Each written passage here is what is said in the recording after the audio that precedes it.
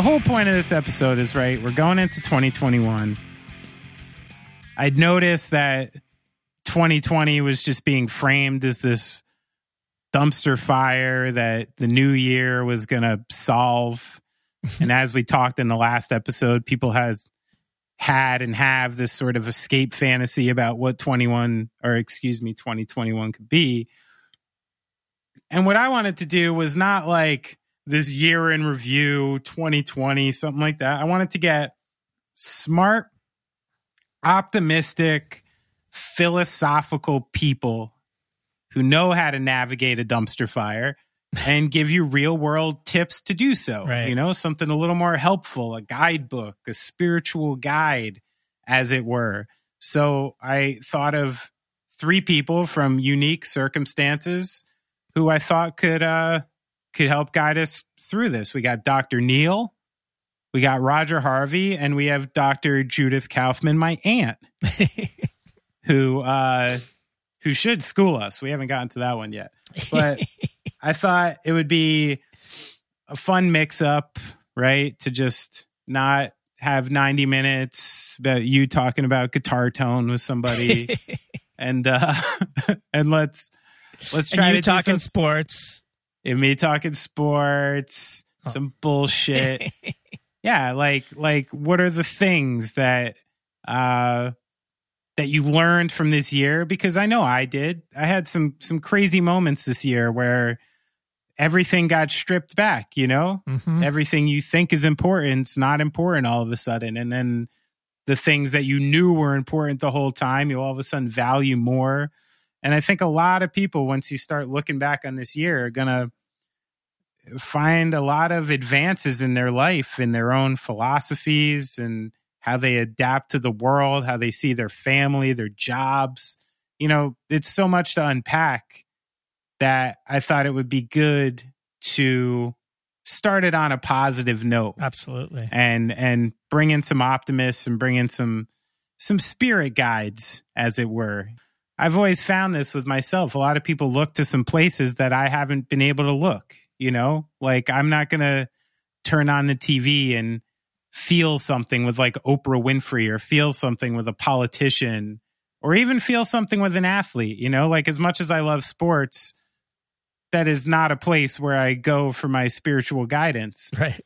And I honestly, I find people who have had a wealth of experience that I know and that I respect, who came out on the other side, those are the people I really listen to. You know what I mean? Because it's the people who, you know, they say like ignorance is bliss. Like, some people just had a certain type of life where they may not be able to understand, or at least give it to somebody else as far as guidance is concerned. And let's take this for example. I always respected somebody who was straight edge after really being into drinking and drugs more than someone who just decided to be straight edge. Right. Because I was like, you're making a decision right now. Yeah, you're making a big change. The change that can be scary sometimes. Yeah, and you're making a change. Exactly. You have that wherewithal to change your focus and change the fork in the road. And in the same way, I know it shouldn't be viewed as like that. And I don't want to belittle stories that haven't had struggle. But people who have had struggle and been through a lot of things and seen a lot of things and still come out this positive and still come out trying to find the silver lining and trying to find optimism, those are people I not only want to be around, I want to know what they're doing. You know, I want to know how you're framing your thinking, how you're framing your day, because some of it is not even just philosophical. Some of it is, you know, when we just did the episode with Jeff Rosenstock and Chris a couple months ago, how both of them wake up in the morning and don't look at their phone for the first couple hours. Yeah. You know, even some small actual physical tool you can use these days. Take an hour in the morning. Don't look at your phone. You know, look at the world, talk to your people, breathe, think, you know, all these different ways that people can get through the day. And that's what I wanted to do with this episode. Next week, we'll get back to someone talking about songwriting or guitar tones or pushing knobs and, all the things that you're here for. Exploding tour buses. What do you use? You wake up in the morning and you're feeling a little dreadful about what's happening. What's something that you do? I am caffeine addict, although just in the morning, I really enjoy a nice strong cup of coffee. Mm-hmm. And breathing, I usually do some simple breathing exercises. Just it's very calming and puts you back in control and perspective. Yeah. But yeah, the morning ritual is mainly coffee, and I usually try to go out. I have a balcony with a really great view, so I go out there in the morning and just kind of greet the world sort of mentally. And let me ask you this question. Say you're midday, things are piling on, It's bad. Things are bad. Mm-hmm. The neighborhood's packed. Something happened at school. Some kid needs help. Your chain on your bike broke. Whatever. Some collection of shit. What's something in your infinite age and wisdom? What's something that you literally tell yourself? Is there anything you can tell yourself that is not as important, that you need to calm down? Is there anything you got in the toolbox for that? These days, when I start to lose it, unfortunately, it's generally all around one particular 9-year-old who I love dearly, but who is just literally he is Dennis the Menace. He is a cartoon character of a 9-year-old boy. I mean, he'll take as much as he can, and you can't turn your back on him. But at the same time, he's the most loving kid. And so when he's unbearable, I have to just remind myself that he's not a fully functional grown human, and I need to make sure that path completes itself with the least amount of damage. And then in fact, what he's doing at the end of the day that's so irritating is really it's what he is. He's this other creature that is totally different than anybody else in this household, but not totally different than probably what I was like at that age. So I just have to, and I've tried to do this with other people too, is just embrace the fact that this is what everybody is. And without diversity, without everybody being different, it would suck. Well, that's a good simple one you get from kids, right? It's just this you no longer can even begin to start putting people in a box anymore. Right. Or having that expectation for what you want someone to be, or at least in the very least, you understand that how the fuck is anyone else supposed to even know what the fuck you want them to be and why should they do it? Right. Even just some of those simple contexts, and maybe I think that's something that drives people mad. My father, just always stresses the fact that anger almost all of the time is, due to a lack of control. Yeah. And, so many people bash their heads against the wall through their whole life, essentially trying to sort of micromanage other people and, the small ways that they treat you or the small ways that they see the world. Yeah. Letting that go is, that's probably a good one. So who do we have first on this adventure we're about to embark on? So first we got Dr. Neel. Dr. Neel Kichi, old friend, sage wisdom, tended bar at the famous Maxwell's for a decade. That's actually where I got to know him because Alex from Gaslight Anthem had moved into an apartment almost across the street from Maxwell's, which turned Maxwell's into I go to shows here every once in a while to we drink here now. And Neel was a bartender there. And I remember even Alex saying yo, you gotta hang with this guy Neel, at the bar, you guys would hit it off. All right. And sure enough, I went there to drink. he created a shot there called the pickleback, where you drink a shot of whiskey and take a shot of pickle juice after. Did he actually invent that? He was the first one I saw do it. I'm sure it was a thing before that, but okay. He invented it in my in my narrative. Okay. We'll let him have it. Yeah. So, Maxwell's had great food, and we go there and chill. And, that's how I got to know him really well. And, he's been on a path all these years of, building a family and educating himself. And just more and more as the years go on, he's become a true keeper of sage wisdom. And the fact that like, trust me, if you saw this guy with his girls, you're like, all right, dad goals. Like he's just got it on lock. Wow. You see him like riding around. He lives down by the beach, and he'll be riding a bike with all 3 girls and a bucket in the back. He's like super dad. Super fucking dad, okay. Yeah. So one of those, true mentor, like if I was going to call somebody, be like, hey, my kid is doing this and this, like he'd be one of my first, Okay. Neel, very accomplished, also big Rutgers basketball fan. We used to go to games together. Not to talk about too much sports, but this is the first time in like 100 years that Rutgers basketball is ranked nationally, and the first time we can't go to any games to root for them. Poor us. It's going off track. Dr. Neel. Hi, Betty. How are you? What's up, buddy?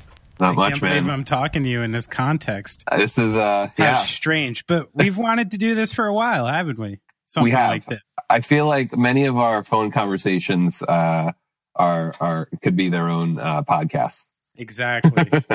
Many of our podcasts are just is therapy for Benny. So just so you know. This is a hot topic, Neel. Let's just dig right into it. Okay? So I texted Brad this weekend with a couple emotional texts. You know what I mean? A little over the top. Right. And he gave me nothing back. No answer. Cold cocked me. A thumbs up. Nothing. And I had to, beginning of this week, I'm like, listen, we just did this Jimmy Eat World interview, and if there's anything we learned, this is all about communication, Right. And I'm like, listen, we're in an artistic partnership together. I'm going to get a little emo every once in a while. I need to get these things out, and you got to answer me. And I know he's doing that white Irish guy IPA thing where he thinks I went a little too far, and you just have to draw this line in the sand with the guy. You're like, listen, I just produced the podcast. I can't go this deep. I know it's exactly what happened. I see it play out, and I reject it. And I reject it because 2021 is not about that, Brad and Neel. Betty, can you just, without divulging too much, can you just give me a snippet of some key words that were in the text that you sent Brad? In my emotional text? Yeah. Oh, I can read it to you. No. I don't need that. No, we don't need that. That's all right. I don't need that. Neel knows me well enough. I can substitute for the names. Let's just say it was overarching insecurity about what I'm doing and its quality and its place in the world. You know what I mean? There's a lot of older white guys from rock and roll doing podcasts, talking to other old white guys from rock and roll, Right. And I gotta find my place in this thing that feels good, because on a week-to-week basis, I need to feel good about what I'm doing, or else I don't want to do it. That's the way I operate. Well, I'm looking. Speaking of old white guys, I'm looking forward to sharing with you my New Year's Eve story, because I when you sent me the email, and I was like, I'm not a huge, I have my drinks and stuff, but I don't go into one New Year the same way leaving an old. So I don't think I've ever been super hammered or crazy. But then I thought of one, and I was like, oh yeah, I think this. So we'll say that or whenever. Let's jump in. Let's hear it, man. Jump in. This is part of it. We're looking so for a little pre-context here. I did ask everybody who's coming on today for their wackiest or funniest New Year's Eve story of all time, going off what Brad and I did in the last episode. So that's the context. And Neel said he had a doozy for us, apparently dealing with an annoying white guy. Yeah, or multiple annoying white guys. Yeah. But so just some context and backstory. So I worked at Maxwell's in Hoboken for 10 years of my life, from 2004 to like when it closed. And its original incarnation. I met my wife there. It was like that, and I'm still very good friends with the old owner. So it's like very cool. when the memoir of my life never gets written, that chapter will like take a huge like chunk of the book, because so many things came out of that. So, and I was like, I bartend, bar back, worked the door, I guess I'm Indian. So instead of the jack of all trades, I guess I was a Patel of all trades for lack of, and, so it was, and this isn't necessarily, it's not and one caveat, it's not a New Year's Eve story. It's a December 30th story. It's the closest thing I got, since I'm not that much of a, crazy, like, batching things on, I guess, if that's what people do on New Year's. Listen, if Hoboken New Year's Eve starts like December 22nd. Right. So, I think it was either 2010 or 2011, and Guided by Voices was playing a sold out show at Maxwell's. I think the following night they were at Irving Plaza, and on their rider, they had requested a bucket on stage to piss in. Piss bucket. Okay. A piss bucket. I see they've played Maxwell's before. And if you're unfamiliar with the layout of Maxwell's, like the men's bathroom is right by the front door. It's like one stall, one urinal, and if you're a performer, you got to wade through like 250 people, and fans like touching you. Not me, but I've seen it to like artists, So they asked for a piss bucket, and then they played a great show. It was awesome. And then at the end of the night, the owner, Todd, comes up to me and he looks at me, and he and I are very close. We have a very good relationship. He just looks at me and he's like, "Neel, there's a piss bucket on stage." And I'm like, and I like, we all knew, like everybody that worked, everybody knew that those dudes, and like they had a huge rider and they were drinking a lot, and everyone knew, like, oh my God, Guided by Voices like are pissing in a bucket during their performance, because they don't want to walk through the crowd and like use, the normal people bathroom, right? Wait, all right, just for myself here, for context, like, are they in the front of the stage, bareballing it to the crowd? Did they stick it in like the back corner? It was off to the side, but you can like periodically, what you look like, they would have their backs turned and like they're peeing. Okay. And so like it's the end of the night, and I'm like cleaning up stuff, and the owner comes up to me and he's like, "There's a piss bucket on stage." I'm like, I'm just looking at him, and I know where this is going, but I'm just like, he's like, and I'm like, yeah. He's like, "It's got to get off stage." And I'm like, all right. And he looks at me and he's like, "Either you do it or Rafi does it." And now keep in mind, Rafi was like one of the old school kitchen dudes. He's like 15 years older than me, and I had like super, super respect for him. And no way, just out of sheer principle, am I gonna like go like make Rafi do it, like no way, right? Sure.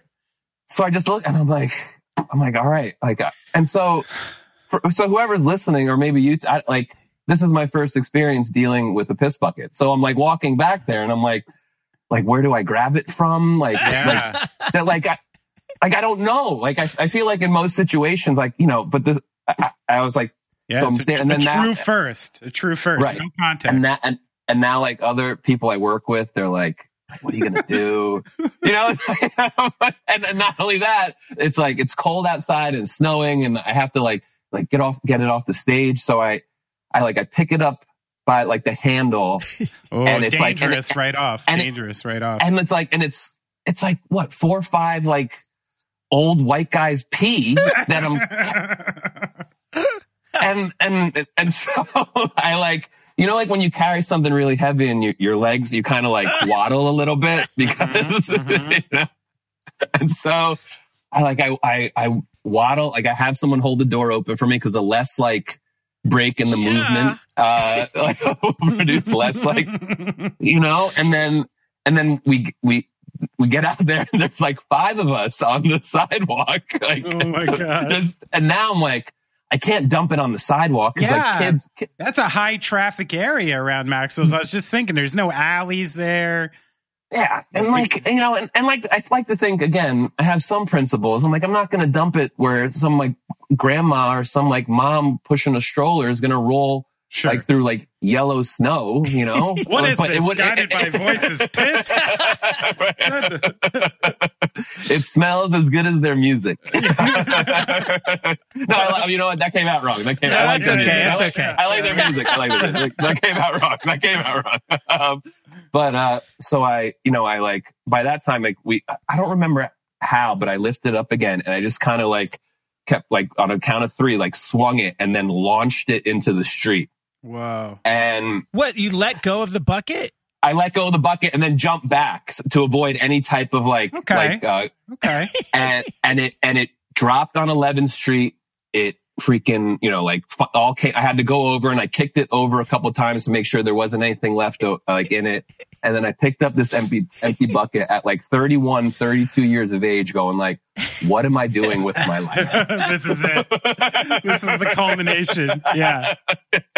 And that is like, when anyone asks me like a New Year's story, I'm like, last night I thought of it. I'm like, well, it's a December 30th story, and that's the closest it's gonna get. Was that actually the night? Like, did you have like an aha moment holding the piss bucket where you were like, all right, back to school, Dr. Neel is coming in the future. Like, I can't take it. It was the like, I'm getting too old for this shit moment.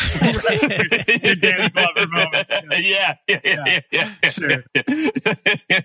So, but it was, you know, it was cool. And now, like, look, you know, what is it? Like 10 years later, I'm telling you the story. I mean, is this to bring it? So now you are an esteemed professor. Thank you. I think you're too kind and you're hyping me up a little bit, but and we'll keep it low. So next semester, someone doesn't come in and go like, piss bucket, huh? Yeah. Right. Thank you. I appreciate that. But you're very highly rated on, college websites, which I didn't know existed now. Brad, do you know that there are websites where like ratemyprofessor.com? I did not know that. I knew you could do schools, but I didn't know you could actually dig into the actual. So I'm like, oh my God, like I'm looking into Neel here, but luckily for him, he's a very highly rated professor. I always say that they just don't know any better, but it's you know, it's nice to, at least they're not trashing me. Not yet anyway. That's good. I mean, all right. So let's get into this a little bit. So I you know, right off the bat, you deal with like addressing large groups of people, making these people, not making them, but presenting information and doing it in a live context. You once told me about the power of a live show. Right. And I think I was the same. I probably gave you the same kind of text I gave to Brad, being insecure about my musical life rather than my podcast life. And you were telling me that, you know, the power of a live show and a group of people that can be positively directed can alter the world in an actual tangible way. Right. Now, I remember that. I think that's the beginning of Almost Famous you're quoting. Listen, I bought it. Doesn't matter. I bought it. William Miller or not. I bought it hook, line, and sinker. But now it's gone. And I wonder, you know, especially now for someone like you too, who deals in that context, like, where does that void fill from concerts, from group prayer and meditation, group education? Like, do you think that part of the world is just voided right now? And where are people bringing that back from? So, you know, we, and to your question, like, this relates all under the guise of our, you know, current so cultural, social, national, global climate as it has been for the last 10 months, right? Like, so as an educator, I have this great opportunity to work with college students, and so we, when things happened in March, like everything shifted online. But what I'm in an interesting position because I'm a father of 3 girls, right? Yeah, 8, 6, and 4. And so what I noticed for me personally was like, my education, my courses and my classes went on, just in a different format, and I still brought the same type of educational instruction and enrichment experience to the class. But what I noticed though is like a lot of my energy and focus, to your question, like I turned it on my kids in a very positive way, because because at the end of the day, like, and I need to preface this, like, outside of, putting aside as if we can at all, like the mounting death toll and the complete destruction of our economy, the arts, and like mom and pop shops, right? Yeah, right. Like I personally used this as an opportunity to channel what I have done in the classroom for almost 18 years now, and put it to my kids. Right. And it's like the one reference. Do you remember that movie, Life is Beautiful? Yeah. With now, obviously, in no way, shape, or form am I comparing the events of the Holocaust and a global pandemic is like on the same level. But if you remember the father Guido, like what do you say? Buongiorno, principessa, like that, right? But like his whole thing, like, he the Nazis came and took him and his kid, and he like created this environment for his kid where it was this game. Right. And so I remember, like, it was like March, and, to be fair, like, I'm an eternal optimist by nature. It's true. And so, and my wife considers her more of a realist, but she always says that I can find good in a piece of shit, right? but at the same time, I have, like, I'm not an idiot. Like, no, yeah, a piece of shit's a piece of shit. But if there's good in it, I'll try to find it. But our focus became like on the, every parent, and like, again, whoever's listening to this, like, this is the perspective of a 42-year-old father of 3, right? So if there's some 22-year kid out there, like, what's this guy talking about? Yeah. Fast forward. But the one thing, like, I remember, like, in the middle of March, I was talking to my wife Megan, and I'm like, yo, this is going to be going on for a little bit. And she's a super social butterfly, and I think it took her some time to, like, acknowledge that. And for me, I'm like, listen, like whatever we create from this point on going forward is what our children will respond and reflect and react accordingly. Right. Sure. And so, we sat them down, we talked to them like adults. We explained to them about, like, hey, listen, like, you can't go to school because we're trying to protect the grandparents, and we're trying to make sure the hospitals don't overflow. And we broke it down in ways where they could, the best way an 8-year-old and a 6-year-old could understand. Sure. And so, again, go back to your question, like, how did I fill that void? So, like, I took it as an opportunity where I'm like, never again will I have this moment to teach my kids. Right. So not only was I like college instructor via online during the day, but I also would pause and then become elementary school teacher to my kids. Right. And I would get up early, and I would, like, make them these, like, big breakfasts, right? And, like, these smoothies, and the goal is to make it this, like, quarantine super fun. So when they rolled out of it, they were like, yo, that wasn't that bad. Like, one thing I did was I would pick a different 80s song during the week and blast it to wake them up. Okay. So, like, imagine like different tune a week. Yeah. So like Like one week it was St. Elmo's fire. Oh, thank goodness. So imagine like being like an 8 or 6-year-old or a 4-year-old and around 7:15, all of a sudden hearing, Yeah. and I'm like, everybody up, you know? Listen, kids have no respect for the saxophone in rock and roll anymore. You know? I appreciate it. So the short answer or long answer to your question was like the energy that I put into the classroom in front of my college students. When March hit and quarantine hit and the stay at home order hit, I was like, all right, like let's take like now all this now get like I do it either way, but like when they're home from school, but now I'm like, all right, we're together, and now all that energy gets transferred on them, and I'm in a good place. Like I feel like I'm in a fortunate situation where I love my wife and kids, but I really love hanging out with them, and so it was easy for us, right? In that way, yeah. Well, I mean that totally answers how you filled the void. So when I would play a concert, right, and you would say there was this connection of, you know, spirits and emotions and like some sort of philosophical move towards the same goal that connected us in a strange way. So that's like a tangible thing that goes out into the world via a concert or via group prayers or, you know, meditations, things like that. Right. Where did that go in the world? And what actually provides that connection? Is it just the mental knowledge that you're connected with someone, which would mean Zoom is doing a perfectly good job filling that void? Or is there something about being in the same place that actually fills that void in a different kind of way? Well, so that's, you know, what's interesting about that is I've always, like, not only, you know, as we discussed, like these, be it concerts, be it religious services, leave you with this, like, it almost gives you like emotional, mental fuel, right? Right.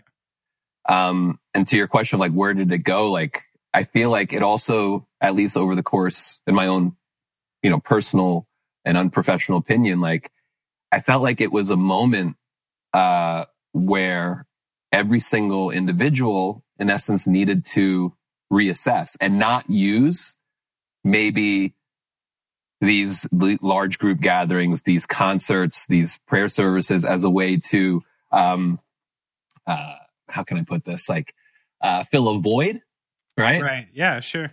And instead, it's like, it really forced a lot of people to look inward, to reflect and like, and ask themselves, what now when the things that I'm so used to, and I don't want to say it's a crutch, because I don't believe that people use, you know, these group gatherings as a crutch, but in a way it helps us deflect and ignore some of the maybe more important and pressing issues in our lives. Right. Sure. And I felt like it was an opportunity for all of us as individuals, again, with the understanding that, you know, like, I'm thankful every day that, you know, we had, we personally didn't experience any loss. And for the most part, economically, we were okay. Right. But I think like, I feel like it forced, not having that as a go-to for a lot of people, I feel like forced them to reevaluate individually their place in life, their goals, what they want to do, what they haven't done, and where they're at. Right. So I don't know. I can't, because like, I personally didn't miss going to shows because I was like more focused on nurturing and growing the mental and emotional health of my kids. Right. Yeah, sure.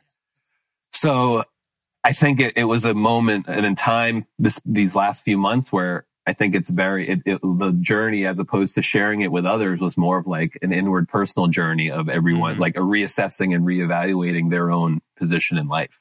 Yeah, totally. Maybe transcendental meditation had a big year. Yeah. So, I mean, for yourself, you know, as you stated yourself, you can find the hopefulness in anything, a pretty optimistic character. I can vouch and speak to that as well. So what are some actual like daily tools or philosophies or resources that you could offer to someone in like the year ahead to try to, you know, use you as a spirit animal?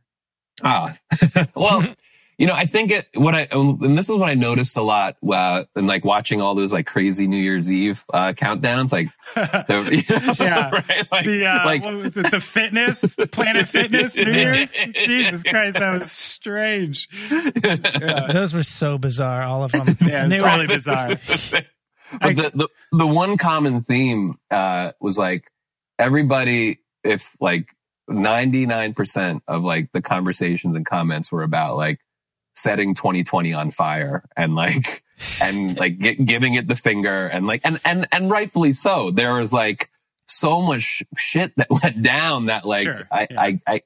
but like I also have to believe that there are moments that we can all take from this and say like, but there was some, at least from an individual standpoint, like what was the good that came out of it for me?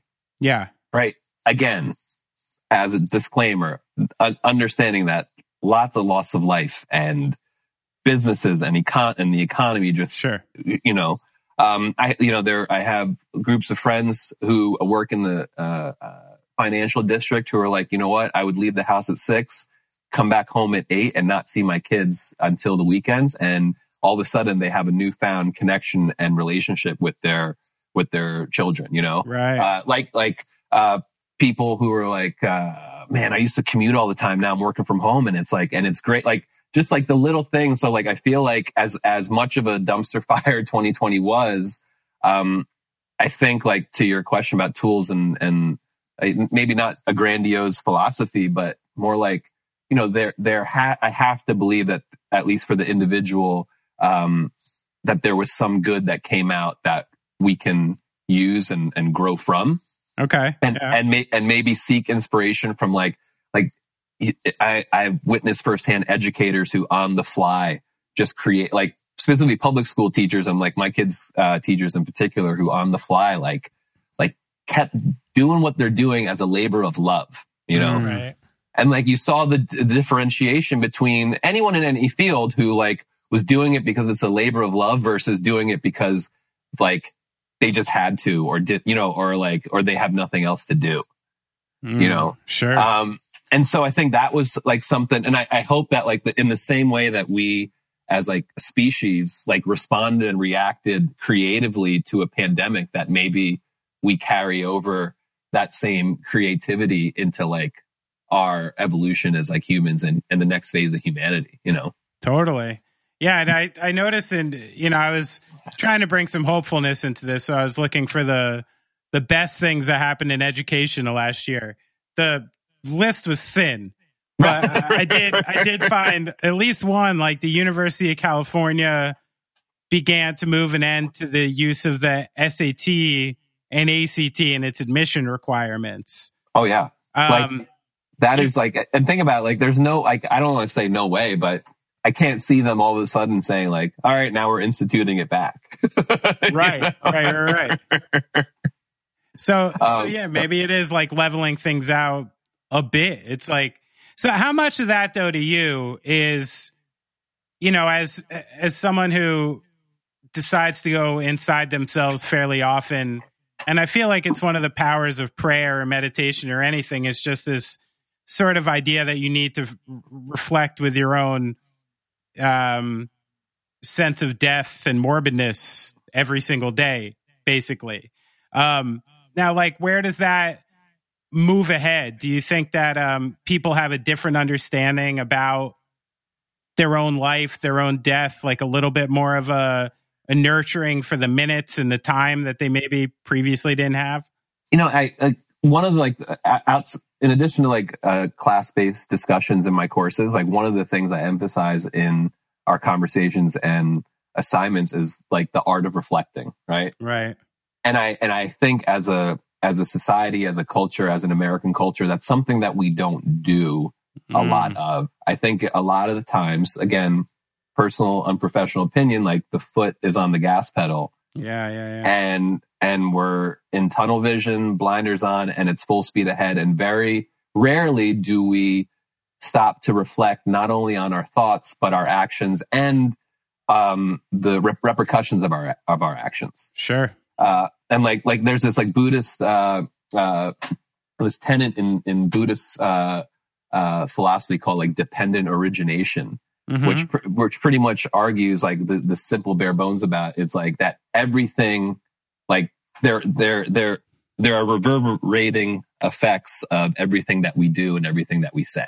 Right. So like if you drop a pebble in a lake, right, like you're going to see that pebble, you drop a pebble in the middle of the lake, like the little waves are going to splash and it's going to spread out all over to the various sides of the lake. And that's like, in essence, like our action, our word, like how it spreads and into ways that we know and don't know. And I feel like in a individualistic, capitalistic society that we live in, I feel like instead of looking at the pebble being dropped into a lake and its effects to everyone around you, we're more like the kid doing a cannonball off the diving board. Yeah. Right. Where you just do the cannonball and it's like, I did a cannonball. Whoa, awesome. You know?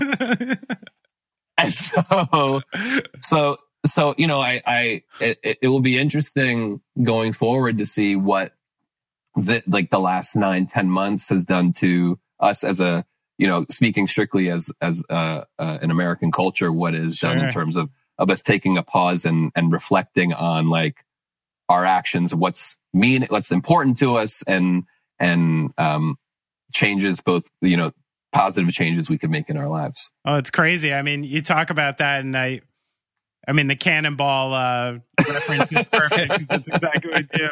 See how much water I can dump out of this thing. Fuck yeah! You know, it's totally the way we operate.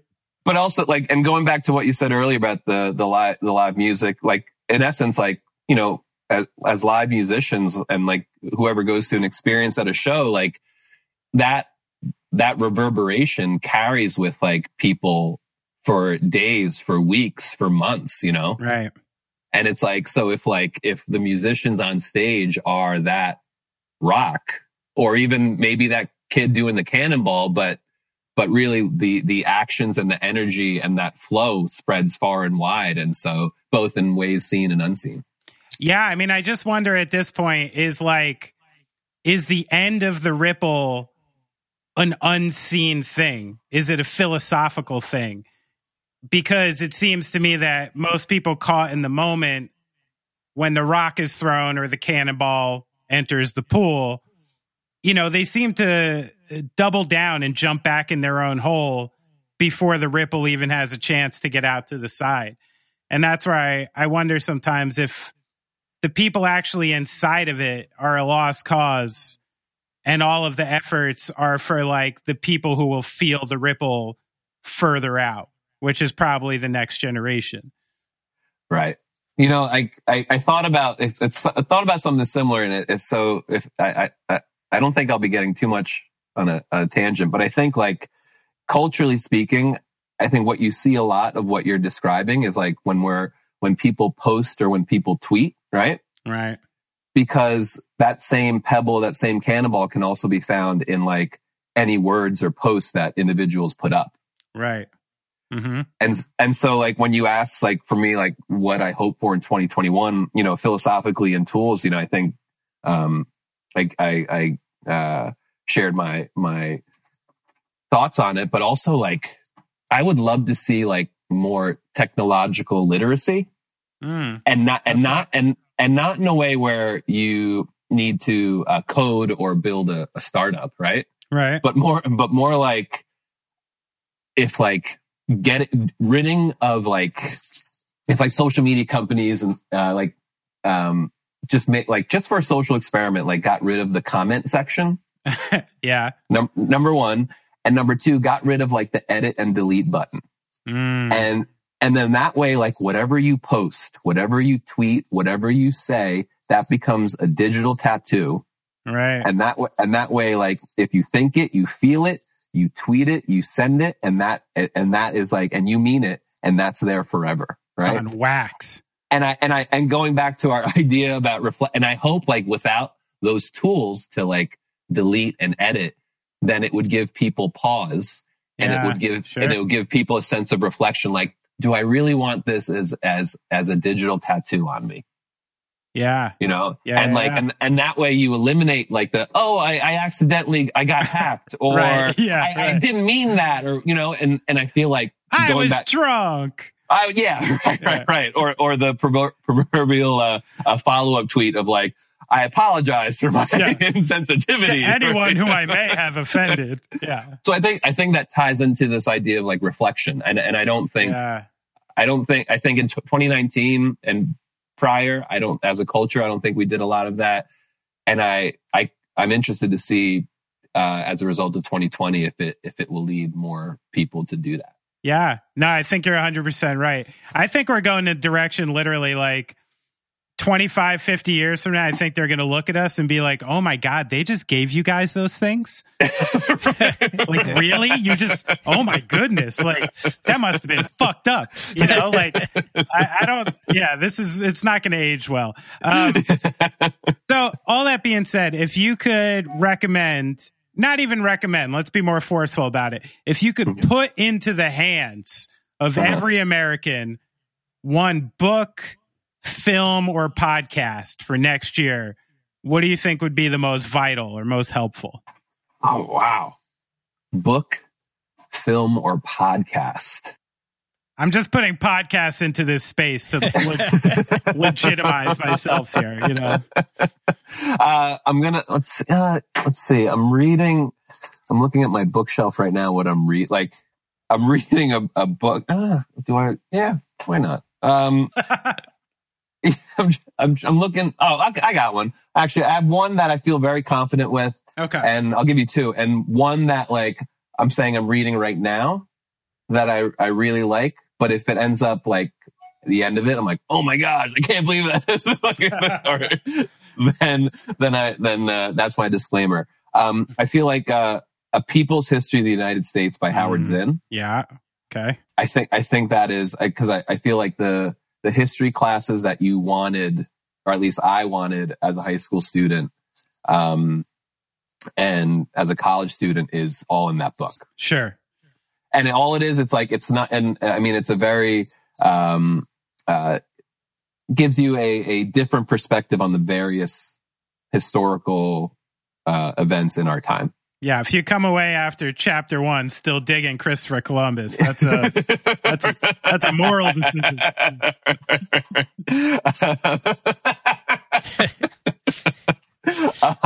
And the one I'm currently reading is called The Road Less Traveled by Scott Peck.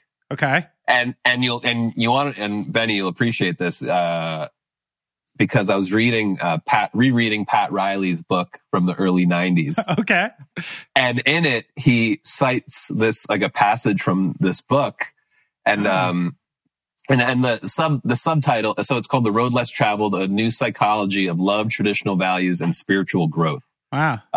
He died in 2005. I'm looking at the back right now, about halfway through. So far, there's nothing like where he's not like some sort of crazy lunatic, or like right. I did a quick Google search on him, and he seemed like during his time, he seemed to be pretty, I don't know much about him yet, but so in Pat Riley's book, there was a passage from it, and I'm like, let me check it out. And so, so far it's a pretty good read.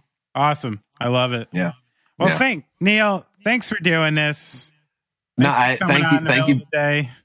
Thank you both for the opportunity, and keep doing what you're doing, Benny. When at some point I'd love to have that conversation with you about about what you texted Brad about, and maybe we can. Oh yeah, we'll unpack it. We'll unpack it. Oh yeah. Dr. Kichi. I wanna move to the Jersey Shore and hang out with Neel. I know. Dr. Neel. I want him to be my friend. Yeah. He's a very inspiring human. Very fun to be around. Has never even remotely disturbed me at all. What's wrong with him? I know. He's just always been great. Waiting for the other shoe to drop. Yeah, seriously. What's going on? Who's he burying out there in the woods of New Jersey? Yeah. No, such a good guy, man. And also connected to the world. Also the brother of the original Bouncing Souls drummer. So, okay, I didn't know that. Yeah, born and raised punk rocker as well. He's got this mixture of philosopher, alternative kid, like, son of an immigrant. Like, there's all this stuff going on with Neel that just makes him a very complex individual and definitely one of my true spirit animals. That's a fact. Nice. I'm assuming that you went to Maxwell's a bunch. Oh yeah. I was going to say like, there's a lot of cred there. I mean, Maxwell's is, that's like the CBGBs of certain scenes. I wouldn't say Hoboken, but like, I guess it is the CBs of Hoboken, but like, it's got its own vibe. And, if you're going to hang out and drink beer someplace, that's a good place to do it, dude. Yeah, I got to say, it's probably one of the closest things Jersey ever had to a CBGB's type thing as far as, how long it existed and how many different bands stepped through there. And I remembered the bathroom situation. Oh, but and I remember like being just generally, just getting on stage was like when it was a packed house, it was impossible to get up on stage because there's no backstage. Yeah. There's no way to get to the stage except through the crowd. No, it's definitely one of those venues that you quickly learn to like, you play that venue in a different way, Yeah, you get a piss bucket, obviously. Yeah, exactly. Well, that's where, when he first told that story about the piss bucket, I'm like, oh, well, they've played there before. Yeah, exactly. Which means they've been stuck on stage needing to piss before. So obviously it's New Year's. We're going for it. Bring in the piss bucket. I mean, it's not the worst idea, but to paint anybody a picture, I mean, Maxwell's was in a very like, a very urban area. It's in the middle of North Hoboken. And one thing that North Jersey does not have, and even New York City doesn't have, that's misrepresented in movies and stuff, we don't have alleys. Yeah, true that. There's no alleyways, so there's nowhere nice to take a piss. Even if you leave the venue to go take a piss, you're still pissing in front of either four yuppies or like 3 16-year-old Puerto Rican kids over there. Like someone's watching you piss. So that was my first thought is like, where did you even dump the bucket? Yeah. Like, but didn't Maxwell's have, Maxwell's used to feed you, right? They had good food there. Great food. Yeah. I thought another part of the weird balance in playing there was you not only got great food, you got a free meal. But it's a typical bar, so the kitchen closes. Right.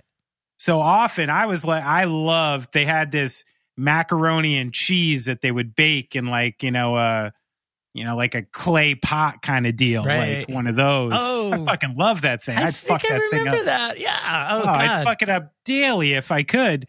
Big shells, big fat shells.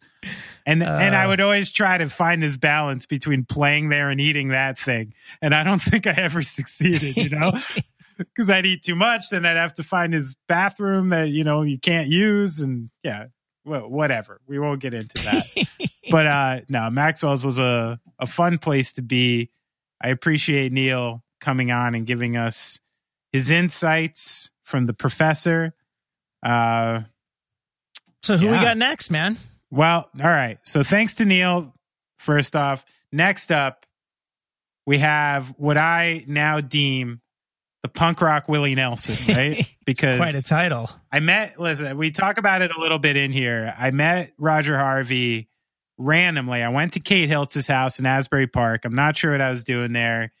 And it was just kind of a, skinny, long-haired fella with a very, very mellow vibe, just chilling out. Kate tells me who this is. And like I said in the interview, quickly, I was like, all right, I kind of want to be around this dude. Like, this is a vibe. This is a thing. And then the more and more I got to know about him, his music, the longer he, sort of honed in on exactly what his, solo career was going to be. And now he's just got this really great thing going on. It's one of the reasons I wanted to talk to him, because I find him really soothing and eternally optimistic. And we come from a world where I think a lot of people are taught to sort of hone in on the darkness a little bit and taught to kind of feed themselves off the darkness. So when I see someone from our ilk, taking this left turn and, trying to come from a spirit of like we talked about, somebody like Willie Nelson, and then put together the family experience, online thing of all the friends and like-minded musicians and really building kind of a positive community. So I thought Roger would be a good guy to talk to see how we can get through this next year without keeping our faces in the mud, Brad. Sounds good to me. Let's check it out. Yeah, let's check it out. Roger, what's your favorite holiday dessert treat? Well, I'm vegan. Okay. So I feel like I'm peanut chews? Yeah. and I live in Philly, so peanut chews. Yeah, so peanut chews. I don't know. I had a pecan pie this year. That was like a big, but that doesn't fit in that category. What would Kate Hilt feed you? Definitely peanut chews. Yeah. and then some weird things from like Germany. Mm-hmm. I feel like Germany does a really good job with like the vegan sweets. And she's always, I know or I assume because I met you at Kate's house that one. Yeah, I was going to bring. So that is the single solitary time we hung out, right? In my memory. Yeah, and it was just a random encounter. Were we both just not there the same day, just saying hello? I think we were just kicking it, and then we smoked a little, and that's right. Because I remember getting there. I completely don't remember the context, but I remember after about 10 minutes being like, "Yeah, I chill with this guy." I remember like I had I know like Tim Barry always speaks so highly of you, so I think it was one of those situations where I guess this might happen a lot at Kate's house, where I'm like, oh, who's this? And then like pretty quickly I was like, oh, this is the mutual friend of all these other really important people to me. So it's the point of Little Eden, isn't it? It is, right? It's like the community. In Philly, the Tasty has become kind of that similar spirit. Now that Kate spends most of her time there, right. It's been a little bit different lately, but she just works her ass off. So, and now, of course, you don't go inside anywhere anymore. So it's a little different, but she sorted us out. This is the noble and prestigious Kate Hilt, who was featured on the podcast just 2 months ago. Yeah, not too far back. And she hooked me up because I had a birthday fairly recently. And one of the first things that really started bringing me to Kate's house was her vegan ribs, which I'm sure you've had before. The barbecue, barbecue ribs, the very famous ones. And she would, text me for her, even pre-texting, call me for, these parties and stuff. And I'd say, listen, I'd love to come, but are there going to be ribs? This was like kind of my caveat. And one of the mornings around my birthday, my wife, I like to know what's going on. So she's like, can you do me a favor? Just get in the fucking car without asking like a bunch of questions. I'm like, sure. And she brings me in. I quickly realize we're going to Philadelphia. And I'm like, uh-oh, this has to do with the Tasty. Something has to do with the Tasty. And it turns out I never even saw Kate. But what was waiting for me there? 2 trays, full trays of ribs. Amazing. So, this brings me to what I was going to say. We should all just say WWKHD, right? For 2021. What would Kate Hiltz do? Our spirit animal. So how's it going for you? Where are you at? In Philly? Yeah, I'm sitting here in Philly where I've been sitting for seems like an eternity. And it's been a little bit. Yeah, but I actually live really close to the Tasty, so here in South Philly, and I don't do shit. I haven't been, I work, or you probably don't know, but I work as a bartender when I'm not on tour. Oh, okay. And so I ended up, at the beginning of this, I flew out to Los Angeles to do some shows with my partner, Anika, who I think has been on the show before. Maybe like she has, long time ago. Has. Yeah. Yep. And we basically started our descent into Los Angeles. And when we started our descent, I had paid for Wi-Fi, and I was looking at Twitter, and I was like, okay. And I saw a tweet, I saw like news come in, and it was Tom Hanks. In my memory, right. it was Tom Hanks. They were like, we are going to start our slow descent into Los Angeles. And then it was the NBA. And by the time we landed, I was like, did the world just end? Like, did this just all happen like in this like descent? And by the time we landed, that was like March 10th, March 11th ish. I think it was the 11th of March. Yeah. Maybe the 12th. But yeah, somewhere around there. And by the time we landed, I was like, we've got to cancel all these shows. It just was like very apparent. I saw someone said, what a year the last hour has been. And it was that where I was like, okay, it's not just me. I'm not like, catastrophizing. Like it was like just kind of the moment. Yeah. And so we ended up trying to figure out what to do. And we drove all the way back across the country, which was such a trip and a really long story because it was just so different. Well, I guess now in hindsight, if you drove across America right now, it would probably look really similar in the fact that it was like every town we went to, it was like some towns it was like ghost town, like lockdown. Right. Other towns it was like everybody's just going about their business. So now that you mention this, I think we heard the other side of this story from Jeff Rosenstock the last time he was on. Was he part of accepting you guys in California? He was part of it because Jeff, we landed and I was like in full on spin of like, we got to cancel these shows, right? Yeah. Like, right. And he kind of like, we're kind of like, well, I don't know. Cause a lot of the shows we were doing were house shows on the way to South by Southwest. And at that time it seemed like, well, it's just South by Southwest had been canceled, which obviously was like, that makes a lot of sense. It's this big international festival.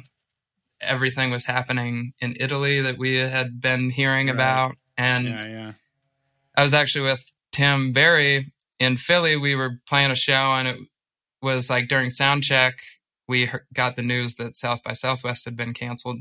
And we were just kind of all like looking at each other like, what the fuck is that? Ended up being the last show that we were able to play at Boot and Saddle, which is now closed. God, it's been a long year. Yeah. And Jesus, in your industry, right? So we ended up going out to eat with Jeff and we were just like, what do we do? And It was actually really funny because none of us had any idea what was really ahead of us, but sure, we were just kind of going back and forth at the table. Like I remember at one point Jeff was like, I'd do the tour. And then we were like, no, we got to cancel the show. Like we just kept going back and forth. And by the morning it was like, we know what to do. Yeah. It was so hard to know at that point. It really was. And there was obviously not some sort of, top down, authoritative answer coming from anyone because nobody knew. Well, there's no precedent. Yeah, that's the reason I was dipping like my groceries in hot water for like fucking 3 months. I didn't fucking know, we're doing what we can out here, But so the point of this episode, Roger, and one of the reasons I had you on is because I find you to be a very calming, optimistic character in this world. You present a good a good feeling to the community you're in, where I think I even said to Jamie, you're kind of reminding me of like the punk rock Willie Nelson. I don't know if you've heard that before. It's probably not too clever. That's an honor. and you probably know that I'm a huge Willie Nelson fan. And I've learned a lot from listening to Willie Nelson, and also his like philosophies on life and stuff have been hugely influential on me. It's awesome. So that being said, we're trying to, I don't think we named this episode. What could we call it? The Optimist Club? Like that Sticks and Stones record? I don't know. But so what's something in the last year? Like, obviously it's been a shit show, but there's anything, personally on the inside of you or in the outside of your community, like, do you think it's been responsible for any positive changes you've seen in your life, your mentality, your community? Like anything that it pivoted in a good way for you? I think it's been, I knew the theme of the show going into it, and I was thinking about it a lot, and part of me was like, wow, it's been such an insane year. And it's so important to me to stay optimistic. I think part of that is just being an artist, especially in the way that I operate. It's like, if you can't roll with the punches of everything, there's really no future point.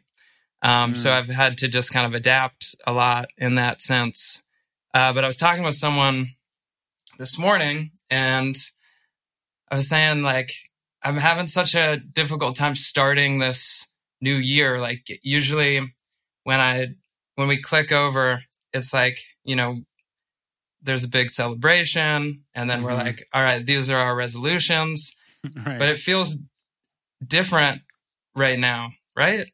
Like, is it just me? Yeah. No, it does. It feels more to me like I'm still like kind of reckoning with the last year and trying to wrap my head around it and everything that we've been through. But to go back to the question, at the beginning, I guess I say it's a roller coaster because there's been so many positive things that have come out of this year. And I know that I'm very lucky to be able to say that and feel that way.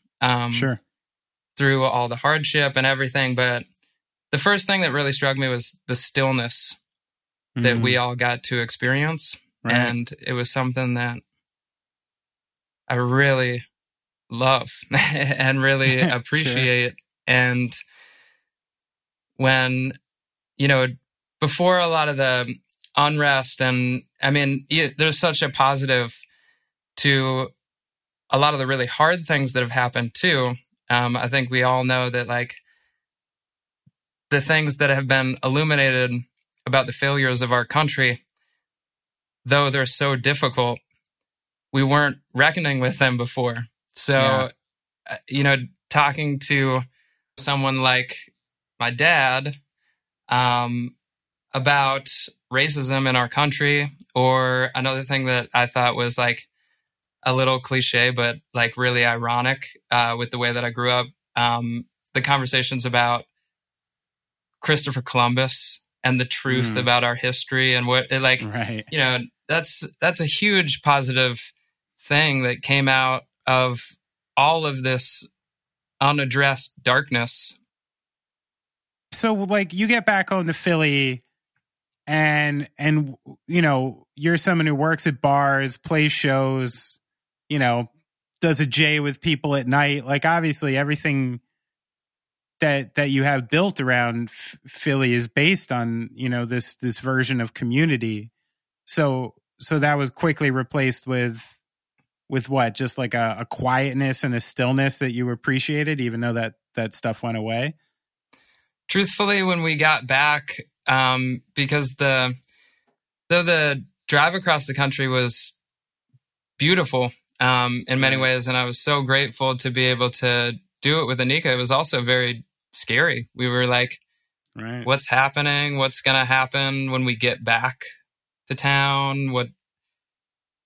It was just such a chaotic moment. I kept saying when we were on our way back, I kept saying, we should write a book about this sometime. But shortly after that, I realized that no matter where you were in those days, the middle of March, until we entered lockdown in most places, I think at the end of March, you probably feel that way. Because it's just a moment that we're never gonna forget. And it was so unknown and so unique. But by the time we got back to Philly, it was just like, I remember dropping off the rental car and being like, okay, now we just go to the house. Right. And we're just going to be in the house. And we were really pretty relieved. We stocked up on a bunch of groceries on the way back. And it just went from, like everyone else, it was just, everything was just turned upside down. And I feel like I always talk about this. I feel like there was this, speaking of the roller coaster that it's all been, when you're trying to look at all those bright spots, which again, there are many. It's like there was a moment in the beginning where we were all like, I have no idea what's going on. What is this show? Tiger King. We'll all watch Tiger King. And I always think about this funny moment before all the unrest and all this other stuff happened, where we were all just kind of I started doing a show every day. Because in my mind, I was like, it wasn't a big elaborate thing. I was just I have a phone, so I can just go live, and I would play a few songs every day. And there was a bunch of really good people that would tune in, and we were all kind of just finding this space for this weird moment. And that's another really funny relic, because at that time I thought all right, I'll do a show every day for a couple weeks. Then it was all right, for a month I'll do a show. It got to towards the end of the second month, and I was like, I can't do a show every day anymore. What the hell else am I going to play? I've played all my songs. I've played I think there was that window right at first where everybody thought we were just kind of biding time, we're biding time till it gets warm, right? We're biding time until the spring, and then we'll have a better sense of things. We're biding time, and then after by I think midsummer or something, it just everybody's oh, this is permanent. Anybody without their heads in their asses realize the super major changes that are happening. And I think, I don't know, to me, it went from sort of, like you said, let's drink an extra bottle of wine a week and watch Tiger King, to we're on the precipice of major worldwide change. To me, I think it felt so much more real after, George Floyd and the protests and Black Lives Matter, where that kind of added to just this dystopian idea that it was kind of all falling apart. I think before then, maybe we were just so focused on this idea that we're all just going to wait it out and go back to normal, or what we imagined was normal. And then maybe after 2-3 months, normal was no longer an option, going back to zero was no longer an option, and everyone was almost forced to do the things that I think we all had to do, which is look inside or look outside or look into these different directions to find your own solace inside of it. So that being said, do you agree with that? And what did you use once you realized this is okay, this isn't going anywhere, and how can I save my optimism? How can I save my heart here? I 100% agree. And I think there's always been the idea that we all are experiencing this moment together. But it's really interesting to hear you say that, because it's exactly the way that I experienced it. When we started, one thing that was bringing me a lot of hope in the beginning, and still bringing me a lot of hope, is I've been learning to record from home. And one of the first songs that I did was a song that I was working on. It's called Last Prisoner. Okay. I have yet to release it. But I did this recording project for it, for a project called the Last Prisoner Project, which works to help get people who are serving time for cannabis, nonviolent cannabis offenses, predominantly out of prison now that the world is changing so much outside of the prison walls. Sure. And I wrote this song about it, and we started recording it. It must have been in April at some time, maybe end of April. Okay. And we just wrapped this recording project. We were listening back to it. We had, I'll just say it, even though I haven't released it because there are no rules anymore. No rules. But one of the coolest things about it is we had Mickey Raphael, who is Willie Nelson's harmonica player, in on it. Yeah. Nice. Hell yeah. And that was just such a trip because I'm such a huge fan, and he's like a hero of mine.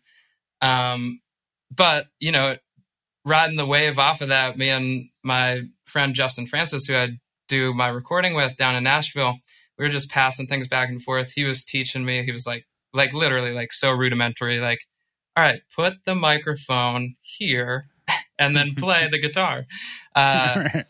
And we had just gotten the song back. We were all super excited about it. I was like, it kind of like gave me this feeling like, oh, maybe we could do like a whole record from the house. Like it will be different, but it could be really cool. And it was just super fun. Yeah. And then the news of George Floyd came out. And I just felt completely derailed by, you know, I felt so many different things, but it was just like glued to the news. I feel like for like months, you know, and the chaos that followed. And on my birthday is when Donald Trump gave the famous speech where he walked to the church for the photo op. And I was just like, I was so deep in my head, I couldn't think of it. It was almost like I lost all hope. And I hate feeling that way. But to the point that a song you had written that had such a good intention and a hopeful intention, you just couldn't face anymore. No, it wasn't about the song in particular. It was deeper than that. And, you know, I don't want to sound too, but I guess like in that moment, especially at first, we were kind of ramping up to, you know, we'd finished it. We were like, let's get this thing out as soon as possible. And then it was just like, I don't know if I can release music right now. Yeah. It just didn't feel like, I just felt like I needed to pay attention, and I needed to sit back, and I needed to just take this moment in and do anything that I could to help and to understand. Yeah. Sure. And so was it more the idea of like being seen as you're like trying to promote something in that time?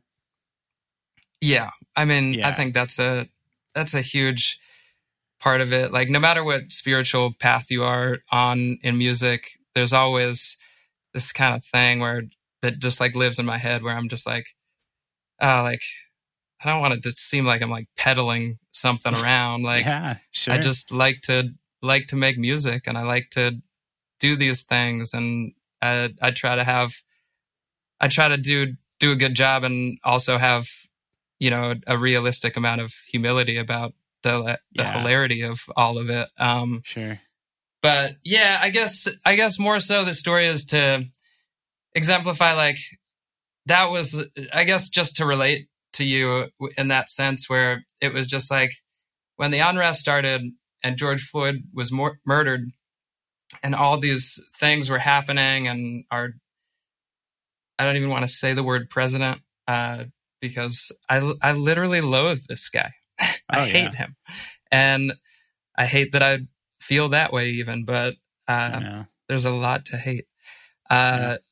And he causes so much pain and so much suffering for others. But it took, I guess I was just relating in the sense that it took me a long time to kind of get back. And now I just feel like I'm back to this place where it's like, okay, I've like lined up some things for this year, and it's like, this is the work that I'm going to do. But one of the things that was a big thing for me before this was, I guess to use the word spiritual, was about like, I do approach a lot of things in my life spiritually, whatever that means. But music is something that is just so deeply important to me. Right. And it's something that I just take so seriously, and I love it so much. And I feel so grateful to be able to contribute to, in like my little way, to this bigger thing that is American music or folk music or whatever it all is. But it's just something that has always given me hope in my life, always kept me going. Yeah. And despite all the hardships of everything. And one thing that really cracked the code for me before this was not playing by all the rules that I was told for so long, especially as a slightly younger person coming up in all of it.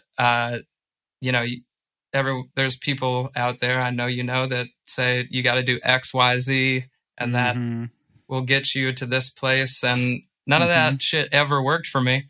Right. But, yeah. And some of those same people, and maybe this was a little more about me, but I started to feel like maybe I'm not like cut out for this. Maybe this is, but when I finally cracked the code on moving forward with it, it was just kind of like a back to basics moment where I just had to ask myself, what is it?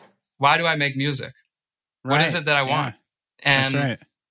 And the answer was so simple, or the answers were so simple. And, I guess some of those answers are because music saved my life, because I have a spiritual relationship with it, because when I listen to someone sing a song that moves me, it's the most profound experience that I've had, and it's lifted me out of so much darkness in my life. But sure, I think my new to apply that to, I guess I felt like I had a pretty good stride going. Before this, I was traveling a lot. I was playing a lot. I was playing with a lot of really good people. All people that I really like just related to. And it just felt really like family. And I think for me, at least, like music should feel. Sure. And, and I was working a lot so that I didn't have to deal with some of the bullshit right. When you're chasing other things, you don't have to work for. Right. So, but I came, I had a lot of peace with my work at the bar too. I actually quit drinking almost 2 years ago. Oh, wow. Congratulations. But thank you. But I've been, I've always worked as a bartender, and that was a huge part of it. But there's things about bartending that, can eat at me and things like that. But I love the people that I worked for. And I just had I was working at the bar, then I'd go out on the weekends and play shows. This year, I just started a Patreon, which I know you guys have too, right? Yeah. And I've been trying to wrap my head around it. One of the things, a lot of it makes me really excited because it just seems like a good place to focus my energy in this new year when we still have no idea what's going to happen. Yeah. Well, it's interesting you talk about that point. I mean, I saw a lot of artists go through that, and I guess I went through it myself, was something about what was happening in the country, I think made everybody turn inside on their own values. And, if you're just somebody who's on social media every day, just kind of generally just talking shit, not really promoting anything, just kind of maybe promoting yourself and talking some shit, all of a sudden the world got real serious around you, and there's no place for that. There's no value to that. And I think a lot of people were able to look inside of themselves at that point and determine their own value. And the fact that, you had to step back see what your music meant to you, the fact that it holds this much value to you, and then you feel comfortable putting it out into the world again. So I think everybody had this sort of stark contrast of like, is the thing I'm doing valuable enough to even have a space right now? And if it's not, maybe I should just shut the fuck up, right? So how did that turn into you? Like for you, you talk a lot about creating the family and having, you had your family show just a couple weeks ago, right? I did, yeah. So have you been able to take that feeling you got after that and turn it into, more of an effort or an avenue that like you'd like to see it go down more in like 2021? I think my favorite part of music, or one of my favorite parts of music, is that community aspect. I think it's so interesting that as artists, we have this like incredible privilege to meet so many different people who all do incredible things, and we get to choose, not like we're going out there like I choose you and I don't choose you, but right. You vibe with people, and sure. There's just people. I mean, Tim Berry is a great example of someone that we have done so much touring together, and from the first time we went out, it was just, I didn't know Tim that well when we started traveling. But I had a feeling, I have so much respect for him. And I mean, he's Tim. He's an amazing human and songwriter. Mm-hmm. Yeah. But, you just have those, I think we all have those experiences where we're just really lucky to meet other people who are just like, yeah, you get it. Like we get it. And that's what, to me, the family show at its essence is about. It's about people who I've been lucky enough to meet and who I just think are exceptional people in my little corner of things. And the holiday show that we just did, I have no idea how we pulled it off. But I'm really grateful for the little role that I could play in it, and for everyone that participated, because it really was like, it was the highlight of my year. Because I guess I'm realizing now, because of that, because it exemplifies the power of a union of people, good people coming together. No music market, no music business, just like me and my house, who I don't have any access to a lot of those avenues, texting friends of mine saying, hey, would you sing a song for this show? And then pulling something together that got a crazy amount of viewership, and because of all the amazing people involved, and I don't know, brought me a lot of hope. And I know at least a few people told me that they felt the same about it. So it was a huge accomplishment. Well, good, man. You're a steward of positivity. We need it. We're trying. So, I mean, so you wake up during the day, or I don't know when you wake up. You wake up in the morning. What's something like you'll tell yourself on a daily basis to kind of to stay positive, to stay connected? What are some tools that you use to stay optimistic? Besides for weed. Well, yeah, that's a big one. That's definitely also, like music, has saved my life. I don't know. I do think that there's something in this idea of stillness. I was talking to Tom May last night. I had this philosophy that was based on my friend Mike Brenner, who plays steel guitar with me, who is just a legend in his own right, and someone that when I walk into the room with him, I feel like his presence really pushes me, because I have such a deep respect for his musicianship and his legacy. And every time I play with him, I'm like, I can't believe that he will play with me. And so we were on our way up to New York City for a show. I did a show where I played acoustic guitar with the band Wild Pink. Okay. And Mike plays in that band as well. And we were just kind of rapping about this stuff. We were talking about our philosophy of music and life. And he said something that I thought was really profound. He said that, for all the hardship of music, the one thing that always keeps me going is striving for excellence. And I just thought it just really hit me because that's cool. Very cool. Because it's such a cool philosophy, but it's also something that when I stand on stage with him, I look over at him or when I watch him play with someone else, and I'm like, that's excellence. He's striving for excellence. It's so good. Yeah. So I just had such a deep respect for it. It really got in my mind. I was sharing it with some friends of mine because I thought it was just so inspiring. And yesterday I was talking to Tom, and he said, you remember how 2020 was all about excellence when we started? And we were laughing about it. And he said, 2021 is all about ease. And I was like, I just said, I love it.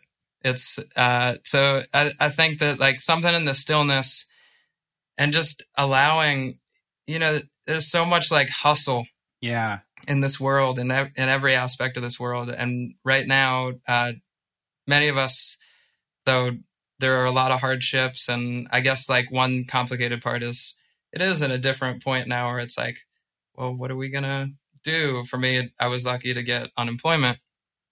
Right. And we're how long is that going to last? But I'm just going to I just try to take things one day at a time. And I think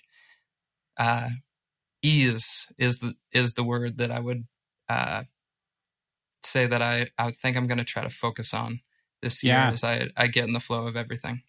Perfect word for 2021. And so, I mean, that's kind of the philosophical side. Is there a sort of physical, tangible side that you use? Do you carve space in every day to think, to walk, to meditate?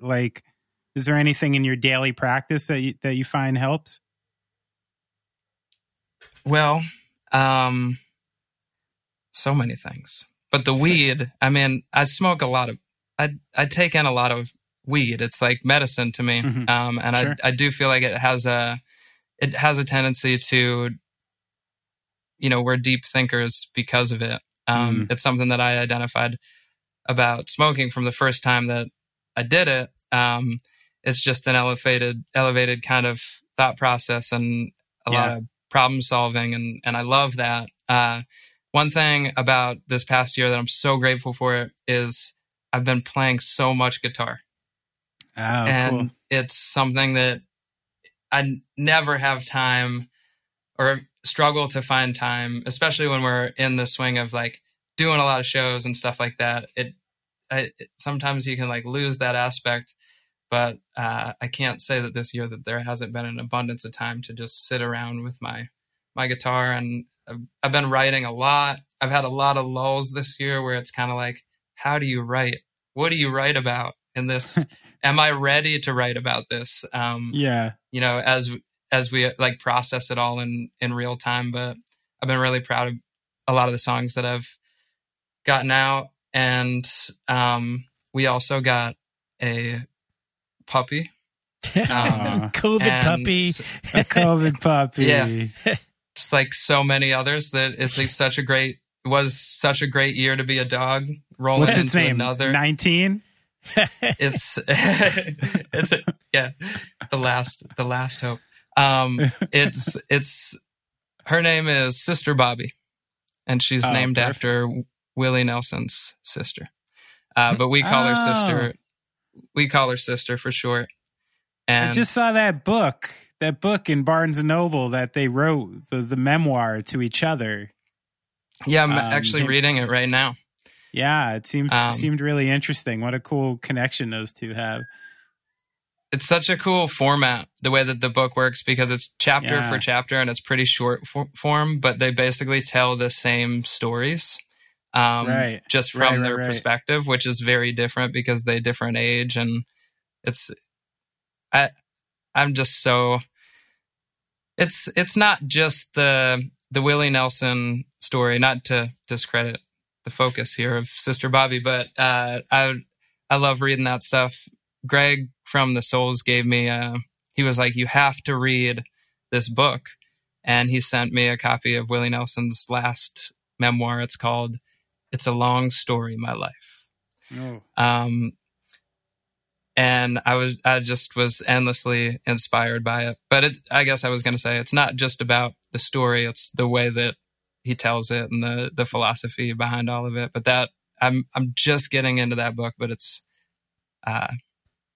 same spirit there. Yeah, I love that. Well, I've been asking the question, what's a book or a film that you would recommend? So we'll go with that one. But since you have such a deep understanding of Willie, or I think you have a deep understanding of Willie, at least deeper than me, what do you think is a nugget that Willie Nelson would want to tell the world right now?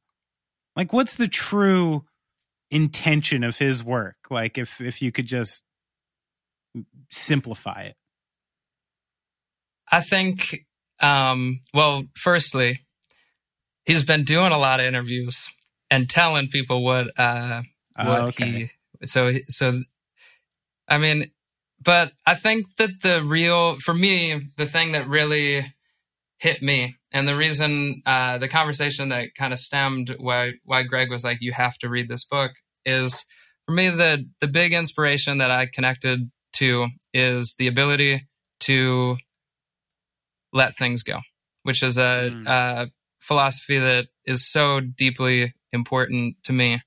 But I think the true beauty of the Willie Nelson story is about hope, and it's about positivity, and it's about humility, and it's about continuing through all the hardships. And I just think it's a truly beautiful thing to see someone who does something similar to what I do, which is sing songs, and has been through all this bullshit on his level, right. Which is so different than mine. But I really related to a lot of the stories, and to go through it all and to be where he's at today and still doing what he's doing. I think, I mean, I think about it sometimes and I'm like, man, if I can be 87 and doing what he's doing, I'll be pretty happy with everything, especially if I can be so spiritually at peace about all the hardships that everything in life brings. Let's be like Willie, huh? Let's all just be like Willie. We'll burn one and we'll get through this. All right, Brad, you ready for that? Double blunts? Double blunt session? Can you do it? It could be some long pauses in that session. Nah, if you keep, listen, there's a reason the hippie speedball is called the hippie speedball. If we keep enough coffee in tow, we should be all right, okay. You know? What would happen to you? It's a serious question, okay? Say we were recording at like the podcast network we were recording at before the pandemic. Mm-hmm. Not going to drop the name anymore. Clearly not listening. So say we're in that studio, right? Pretty small, pretty airtight. Mm-hmm. And let's say, Roger, we're not coming in with bangers. You know, they called them Gottis when I was a kid. When I was a kid, if you smoked a Gotti, you didn't even crack the blunt open. You just picked the tobacco out of it and left the shell. Right. And actually filled that with weed. I don't know if you can imagine how much weed that takes. It's a lot of weed. To fill a lot. Okay. So say we're not doing Gottis, but we have some sizable ones. Like, do you think you're going along for the ride with us there? I don't think I'll have a choice, dude. It's called a contact high. How long's it been since it's touched your lips? Weed? Yeah. Oh, I think I hit a joint at a Christmas party. I mean, I did. I think maybe last year. Okay, so about a year ago. But I don't do it very often. I mean, I've said this, maybe not on the show, but like, you know, it's too powerful. I'll be psyched when they make it legal in New York State so that I can go get like, you know, like a high CBD concentrate, like low THC mix, like the fucking garbage weed that I smoked when I was 14, you know? Like, It's too strong for me. I used to, when I was doing more like producing and stuff, I worked with an artist who I won't name, but this guy had a West Coast connection that at the time was the most powerful weed you could get in New York. I'm not even joking. Like, he got on a lot of, I'm going to end up IDing if I talk too much. Put it this way. When Sean Paul came to town, I've had dinner with Sean Paul because he would come from Jamaica and get weed from this dude when he was in New York. So this was Sean Paul's New York weed hookup. The guy who had a song. Yes. That's how chronic. Give me the light and pass the dro.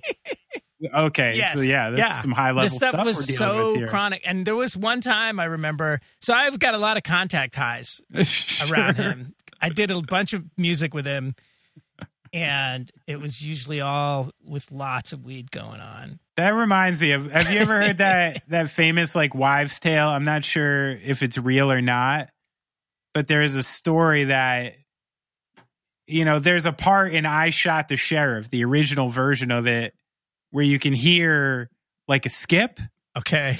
And it became a mythology that I've heard from more than one person, that apparently the crew left the studio. They were just wrapping up like a song or an album. So the producer, apparently, who didn't smoke, picked up something that was in an ashtray to, like, you know, reward themselves for finishing the session. This is in the days of tape. Right. And apparently was smoking it. The cherry fell out and burnt through a portion of the 2-inch tape. And before they got back, you know, he like stone panicked and spliced it together. And apparently you can hear that jump in the song. Oh my God. So I would love if anyone listening can. I would fully believe it. Nor deny this tale. As somebody who has been in enough similar sessions where shit like that happened, I fully believe that story. That doesn't even like sound far-fetched to me at all. This is where I'm like, man, I just didn't make it big enough in music, you know? Because I'm like, I've been to studios, I've recorded on 2-inch tape, and you know what? Every single time I did, I would have gotten thrown out of that fucking recording room if I brought a blunt into it. You know what I mean? Yeah. I never had enough juice where I could just walk around a studio with a blunt. I was a drummer subjugated to the weird weed room and whatever it was in the studio, you know? Speaking of weed, who do we have next? Yeah. Well, anyway, that's the perfect preface for getting into my Aunt Judy, who I hope listens. She knows. They all know. I don't care. I think, who knows? She's a psychologist in New York for many years. I'm sure she's got to be pretty cool. No stranger to these things, but definitely cool enough where I certainly have no hesitancy for my aunt to hear the fact that I've smoked blunts in recording studios. I'm pretty sure my family wouldn't be super shocked about that. But anyway, speaking of spirit animals, my Aunt Judy's not only been a source of, you know, inspiration and spirit for just me, but my entire family. She's not only a psychologist, she's funny as fuck, super giving, super generous, and also a really talented artist. You know, like every year for my entire life, I've gotten handmade collage birthday cards, holiday cards. These beautiful, like, they're all like little pieces of art to the point that my father has them framed in his bathroom. And I'm not the only one who get them. We all get them. We all get these beautifully thought out collaged cards. Just one of those people is so thoughtful and so consistent and has always been this great beacon in my life for sure. And, you know, by knowing her, I usually get off the phone when we talk with a new perspective or some new piece of knowledge that I found usable. So I figured that's a perfect person to talk to right now. You know, I might take some shit from my dad that I didn't ask him because he's sitting in Florida probably being like, yo, what the fuck? But we'll get to it, Pops. Don't worry. But yeah, I don't know. And it was really interesting to talk to her. I even, there was a couple of times when we were doing this where I'm like, wait, I'm recording I'm interviewing my aunt right now. This is fucking weird. It was a little surreal actually at times. But yeah, that was awesome. We should listen to our Aunt Judy segment. Auntie, you sound better than some audio professionals and singers and stuff that we use. I think your Chromebook is working well. Well, thank you. I'm very fond of it. So how's it going? You okay? Yep. It's been a long day, but everything's okay. So we're doing this episode. As you know, we're usually doing long form interviews with guitarists and singers and drummers about songwriting process and things like that. But I thought it would be nice to start the year to have a few spirit animals on who guide us through. You are one of my spirit animals, and we wanted to ask you a couple questions about not only like your experience the last year, but just some things we can all learn from and move ahead on going into this new one. So, I mean, first, was there anything in like the last year that you came away thinking that this was like some sort of positive twist or something you saw in like the world or yourself that actually moved it in a good direction? Well, I think it's hard and you have to dig deep to really find it. But in general, I found that people have been more caring than one anticipated. Yeah. And for the most part, much more respectful of other people. So that was kind of a positive. It's sad that it takes a situation like this to bring out those qualities in people, but I did see that. On a personal level, it's interesting that I also overcame a lot of the fear of being alone. And that's always been a challenge. You know, right. You like to be around people, and very often being around people helps you to get away from some of your own thoughts and your own worries and fears. So it was really a confrontation with self over this past year, which I think is really important. I don't know how much I'll take away with me when we go back to normalcy, if we ever do. But I think that was an important quality too. And also to take more time to think and get involved with, as you probably know, I enjoy art and painting and so on. And I really had much more time to do that and really kind of challenge myself in that direction. Oh, that's and great. This pandemic really tied into, I mean, how long prior to the fall of Rome here did you actually officially retire? 2 years. Yeah. So I mean, this kind of came all at a head, huh? Like, because you had to deal with not only kind of the loss of community through school, but then on top of that, being a little stuck in the house, right? So it was really like a slap in the face. Yes, Ben, that's an excellent point because, you know, I was at the point of thinking, okay, now that I'm retired and I really want to continue to contribute, although I still work 1 day a week and I do a lot of clinical supervision, trying to figure out, do I want to use my skills in a voluntary way or do I want to do something completely different? And everything that I was planning just obviously, like with everybody else, fell apart. Right. I want, like, you know, you've been working in obviously the teaching context for, you know, the bulk of your adult life at this point. And, you know, so many of the things that happened are obviously a result of the world itself and a disease that nobody has control over. But, things were changing prior to this disease. There was a lot of twists and turns for culture already happening. And this, almost feels like the culmination to me.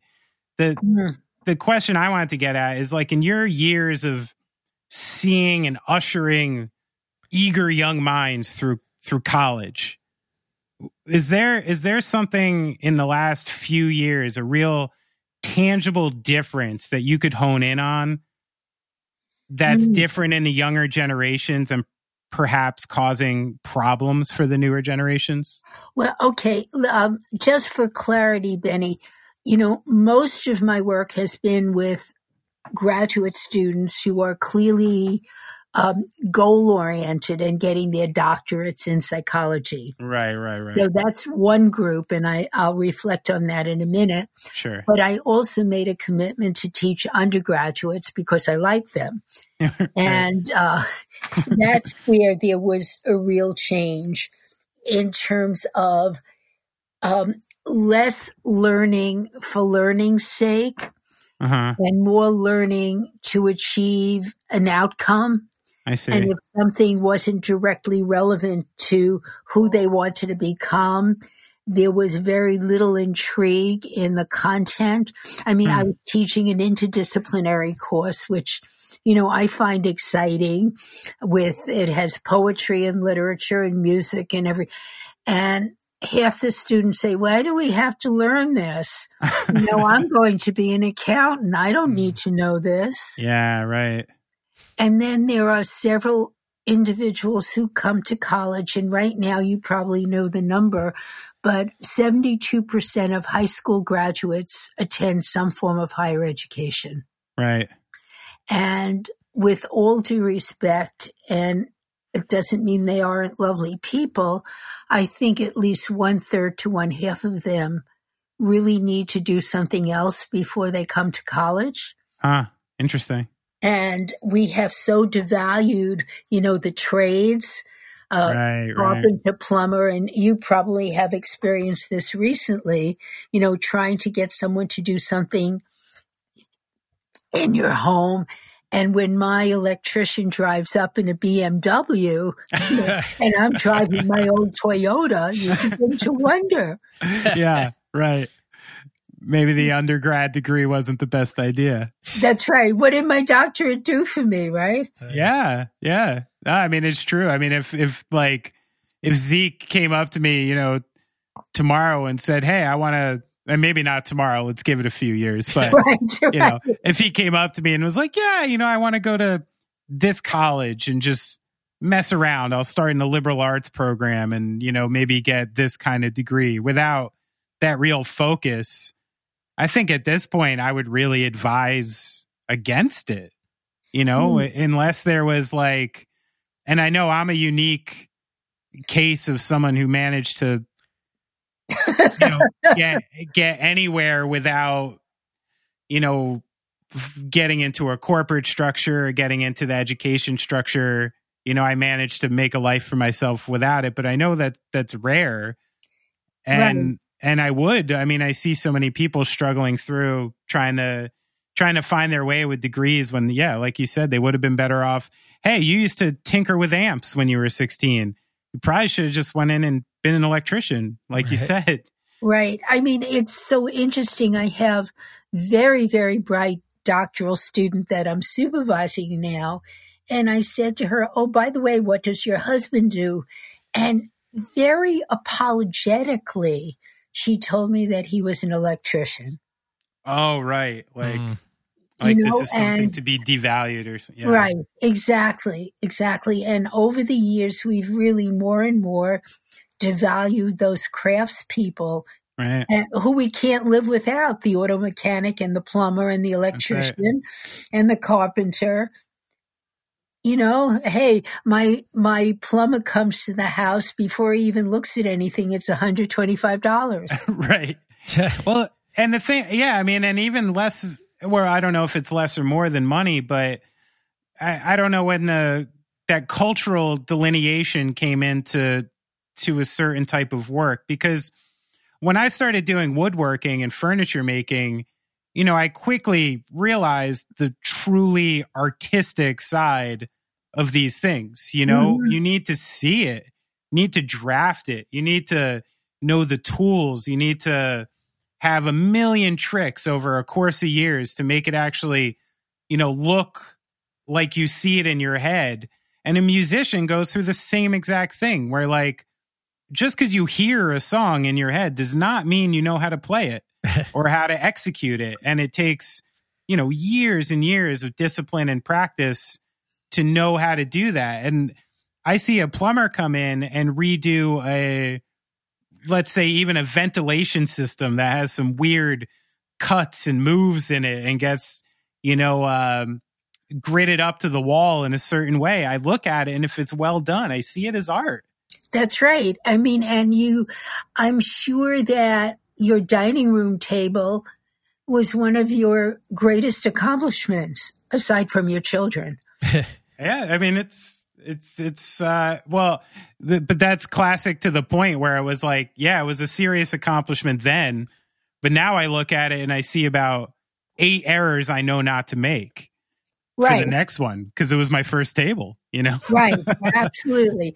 Absolutely. But I think there's a couple of things that we've really devalued in our society, and that is hand craftsmanship. Yeah. Right. And the other is really broad-based learning or knowledge. Anybody could be a good accountant. But who do you go to? I mean, I often have told my students, my accountant is great, but why do I go there? I'm sure he and 100 others could do the same job for me, but he's a nice guy, and we have a conversation, and we talk about interesting things, and we don't only talk about how much money I owe. Right.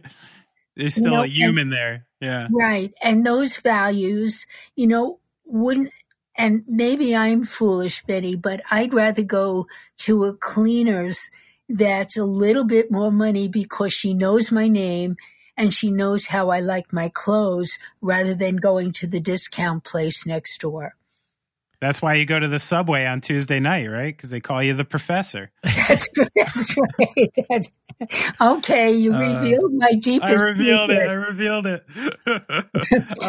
It was funny you say that, though, because I was just recently watching something in a film where, it was a period film from like the 40s or 50s, and someone was in a house and they were a guest of the house, and after a couple drinks, they started singing and playing piano. And I'm like, how much of, like you said, this lack of like broadband education where maybe people are so singularly focused, like partially is because, when you went to a party in the 1940s, to be an impressive, well-rounded person was to be able to walk in there, hold a conversation, and potentially also have this other skill that could entertain a room, because you weren't watching TV, you weren't listening, to your Spotify, you weren't like somebody there had to entertain you. So there's maybe more of a value in people having this broader set of skills that maybe they don't even like need anymore. Well, the other piece is that, the difference between being alone and creative versus being lonely, and it has a different set of values to it. I mean, one of the things you can see, for example, Benny, in your nieces, the girls don't watch TV. Yeah. They don't, they don't use their computers that much, but they write plays. Right. Yeah. And they write songs, and the fairy pedaries are still in full operation. Sure are. Zeke's still trying to get in.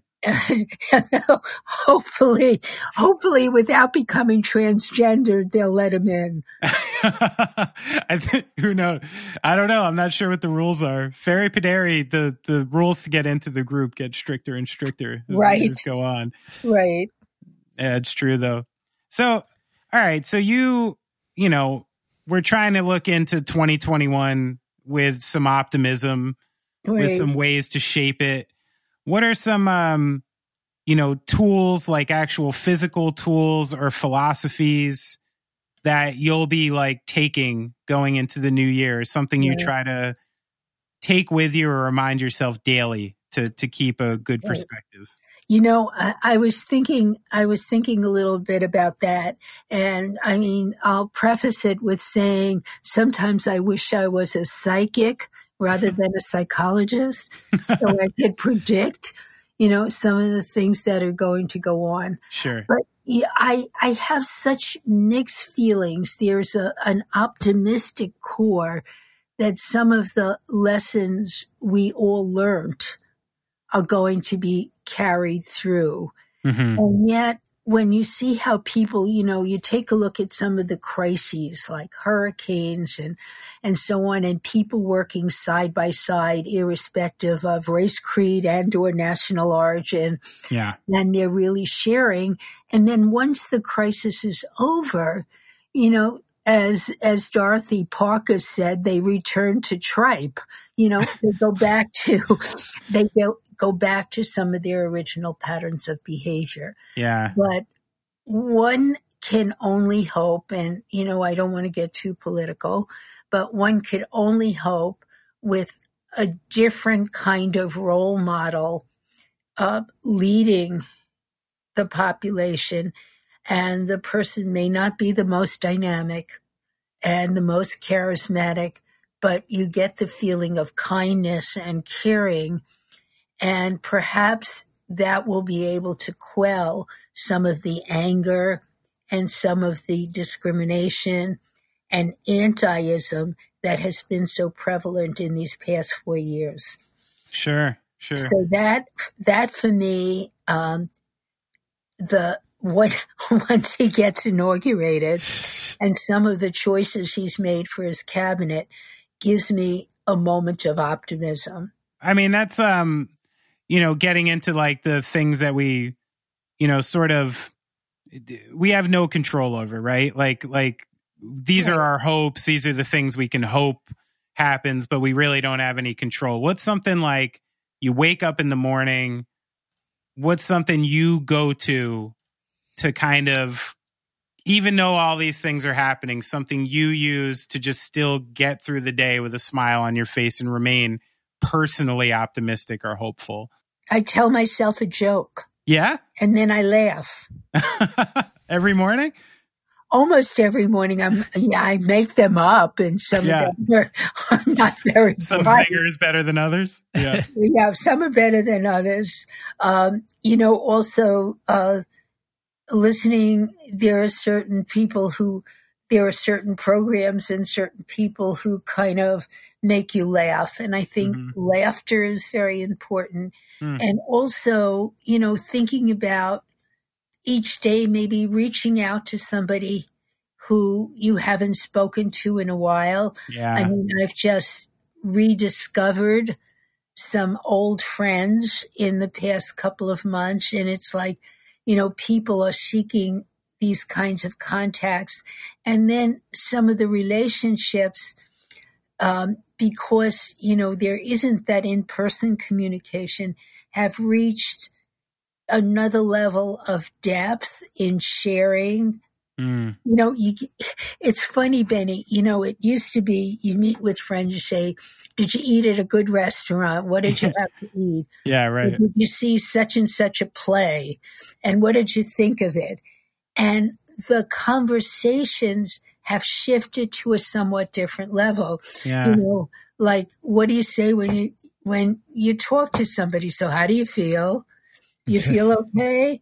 But so the conversation gets somewhat more, with certain people anyway, a little bit more personal, a little bit more philosophical, learning more about people I've known for years because of those conversations. That's awesome. That's interesting. I like that. I think it's positive. I'm also seeing it from a more professional side. And for some people, and I've been talking to, colleagues as well, some people working with their therapists or mental health providers not being in the same room, it has been a positive experience. Oh, huh. One case that I've been supervising for, I say 3 or 4 years with different therapists. In this past year, I think this man has made more gains not sharing a space with his therapist, but they Zoom. He sits in his car and they Zoom, but he's in his own space. Right. And he's much more reflective and open. Huh. So it's had some very, very interesting consequences. What's going to be the outcome and how people are going to transition back to having the in-person connections will be very interesting to observe. Yeah. And you said at the beginning of that, there's a couple people that you kind of lean to that make you laugh, give you that perspective. Is there any like books or films or podcasts or something that you would recommend? Well, I don't know if it's universal, but on public radio, Wait, Don't Tell Me. Okay. With Peter Sagal, which is wonderful. And, that's kind of a punny, funny, news relevant program, which is really good. It's just Benny. I think it's random. Just whatever gets you that day. Yeah. All right. All right. Now, just to end it on a fun note, and we've been asking a couple people this. We talked about it before. We're talking about the most memorable New Year's Eve experience that you've had. I have 2. Okay. Is it okay if I share 2? Yeah, please. Okay. The first one took place, we were in Cuba, and we it was New Year's Eve. This is you and Uncle Shell? Yeah. Okay. We were on, it was at the time, you couldn't go on your own. You went on a tour, and we went with Inside Cuba, and the celebration was in Cathedral Square in Havana. With long tables and lots of mojitos and great music. And in the middle of the dinner, there was a huge cloudburst. And about 1,000 people, all well-dressed, we all crawled under the tables while the rain came down. The minute the rain stopped, everybody got up, dried off their seats, got more mojitos, and went on with the celebration. Oh, that's so good. And that was amazing. The other one, Uncle Shell and I were in Maui in Hana, in heavenly Hana for New Year's Eve, which is like at the tip of Maui and nowhere. And we discovered that there was this, quote, hotel that was having a New Year's Eve celebration. So we made reservations, and it started like at 7:00. And it was typically Hawaiian food, some of which is good, some of which isn't. And we were serenaded by a ukulele band, which was composed of the bus driver and the dishwasher and the waitress. At 10:00, they rang bells and said, "Okay, everybody go home. New Year's Eve is over." So New Year's Eve ended at 10:00, so everybody could go home and celebrate. Oh my God! So those were 2 very special New Year's for us. Those are good ones.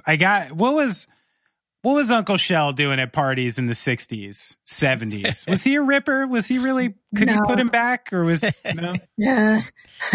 Not so much. Betty, that's funny.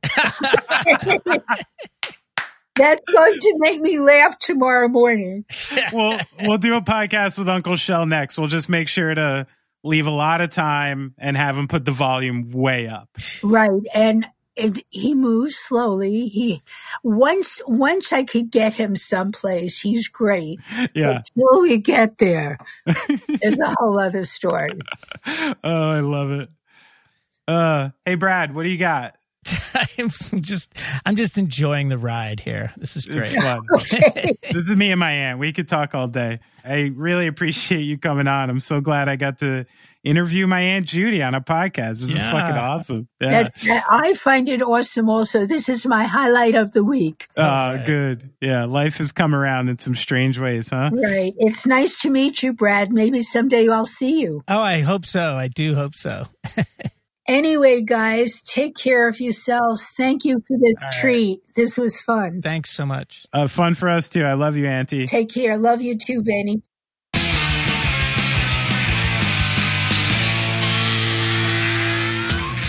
Oh, good night, Aunt Judy.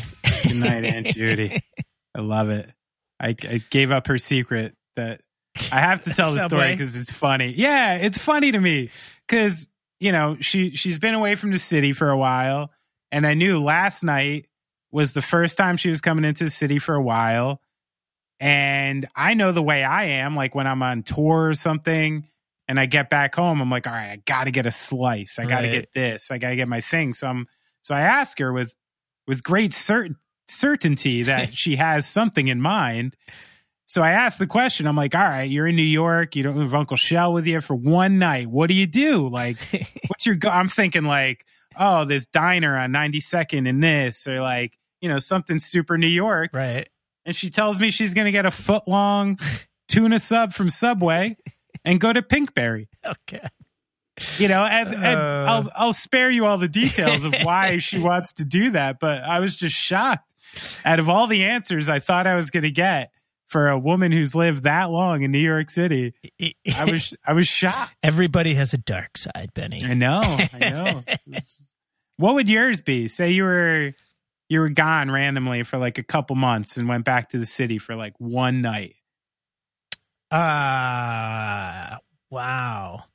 I mean, it would probably be like a slice, you know. I still firmly stand behind the New York City slice as but there's not really anything like, I'm trying to think if there's anything that I can't take my family to that I could indulge in. Mm-hmm. Because they've got pretty broad palates, I guess. It's a good question. I'll have to think. What's your slice spot? I'm a big fan of Williamsburg pizza. Okay. We've got, I know it's called Williamsburg pizza, but we have one over here on, I think it's actually on Grand Street, on my street further west. Nice. I like that. But, you know, I also am a big advocate for the closest place. You know what I mean? New York, like, it's hard to go wrong. Yeah. Still, which is nice. Yeah, sure is. I've been noticing a lot of square pies out there, but... Oh, really? Yeah, we won't get into that debate right now. That could go for hours. But I hope people walked away from this episode here. I really hope that my intent for this episode came through, and that anybody who just listened to all of these came away with a couple insights or new tools in their toolbox to hit 2021 in a positive and optimistic way. Because, you know, even my aunt said it, you know, we quickly got into like, oh, if this happens with the politics and if this happens, and there's like, right. You know, if there's one thing I've learned about this past year is like, if you're not out in the fucking streets and you're not doing something and you're not taking this direct action, like you gotta find a way to like live your life and still contribute positively to the world if you can, if the situation lends itself to that. But, you know, you can't do that if you're just too consumed in, you know, your own darkness or vulnerability. Which is easy to, you know, it's easy to fall into that. So super easy. Of any of us, I'm sure most people have seen Soul at this point, you know? You just can't operate when you got all that black gunk on your soul, you know? Just can't do it. No. So that was my intent with this episode. I hope we were able to provide some insight with some smart, philosophically sound people, you know? Yeah, I think so. I enjoyed it. I did too. Regardless, it was fun to catch up with all these people. Roger Harvey's the only one with socials that we interviewed. He's XO Roger Harvey at Twitter and Instagram. Everyone should check him out. Check out his music. Check out his music for sure, yeah. Yeah. My aunt and Neel, you know, you can find them in the ether. Go to college, you know, get an education. Maybe you'll meet them. And then, we have some stuff, right? We have socials. We have our Patreon. We are going off track where you find your social media, and patreon.com/going off track will get you a little more access to some of our hidden secrets if you're willing to pony up monthly to become a patron and join the team. If not, just go leave us some nice iTunes reviews. Those are free. Or if you want to throw us a little tip, there's always Venmo. Venmo.com at off track. We'll take some shekels. And thank you to everybody who's thrown us a few bones over the holidays. We appreciate it. And much appreciate. It'll go to good use. That's right. And I believe you set up a chat room for us to have a bit of a we just got to commit to a time. Bi-weekly powwow with the Patreons where we can. The patrons will have direct access to us at some point very, very soon. So we can have a chat, talk about some stuff. Yeah. Funny thing happened today. You'll appreciate this. Random guy emails me from Australia saying he's a big fan and can I buy a pair of your signature sticks? You want to know what the joke about that is? You don't have them. No one ever fucking gave me signature sticks. No way. That can't be true. It's true. I had a ProMark endorsement. I still do have a ProMark endorsement. But years ago, at the height of my powers, I asked about this signature stick, and it was like a pay-to-play thing. It was like, sure, you can have one. Just, submit the autograph, and then you basically get your normal, like, rate or something on them. Really? And I'm like, how corny is that? God. I'm like, I can't pay for my own signature sticks and design. Like, that's the corniest thing ever. Yes. So I never had one. I'm glad to hear that you didn't take it up. So just like my Wikipedia, never had a Wikipedia, never had a signature stick. Well, you got a Sharpie, don't you? Listen, 2021, it's about old man Benny Horowitz getting better at promotion. No, it's not. That's what people want me to do. But I don't think I'm gonna. I think I'm gonna continue on my journey of self-reflection and trying to provide interesting and artistic content to people who want to listen to it. That's a beautiful thing, Benny. If I continue on that journey, everything will work out fine, you know? Yes. Brad, we didn't sign up for this life to get the gold watch, right? No, definitely not. Anyway. Happy New Year to everybody. I love you. Love you too, Benny. Thanks, buddy. Well, thanks to everyone for listening to the 2021 episode, and hope you got something out of it. We'll be back to old white guys talking about guitars soon enough.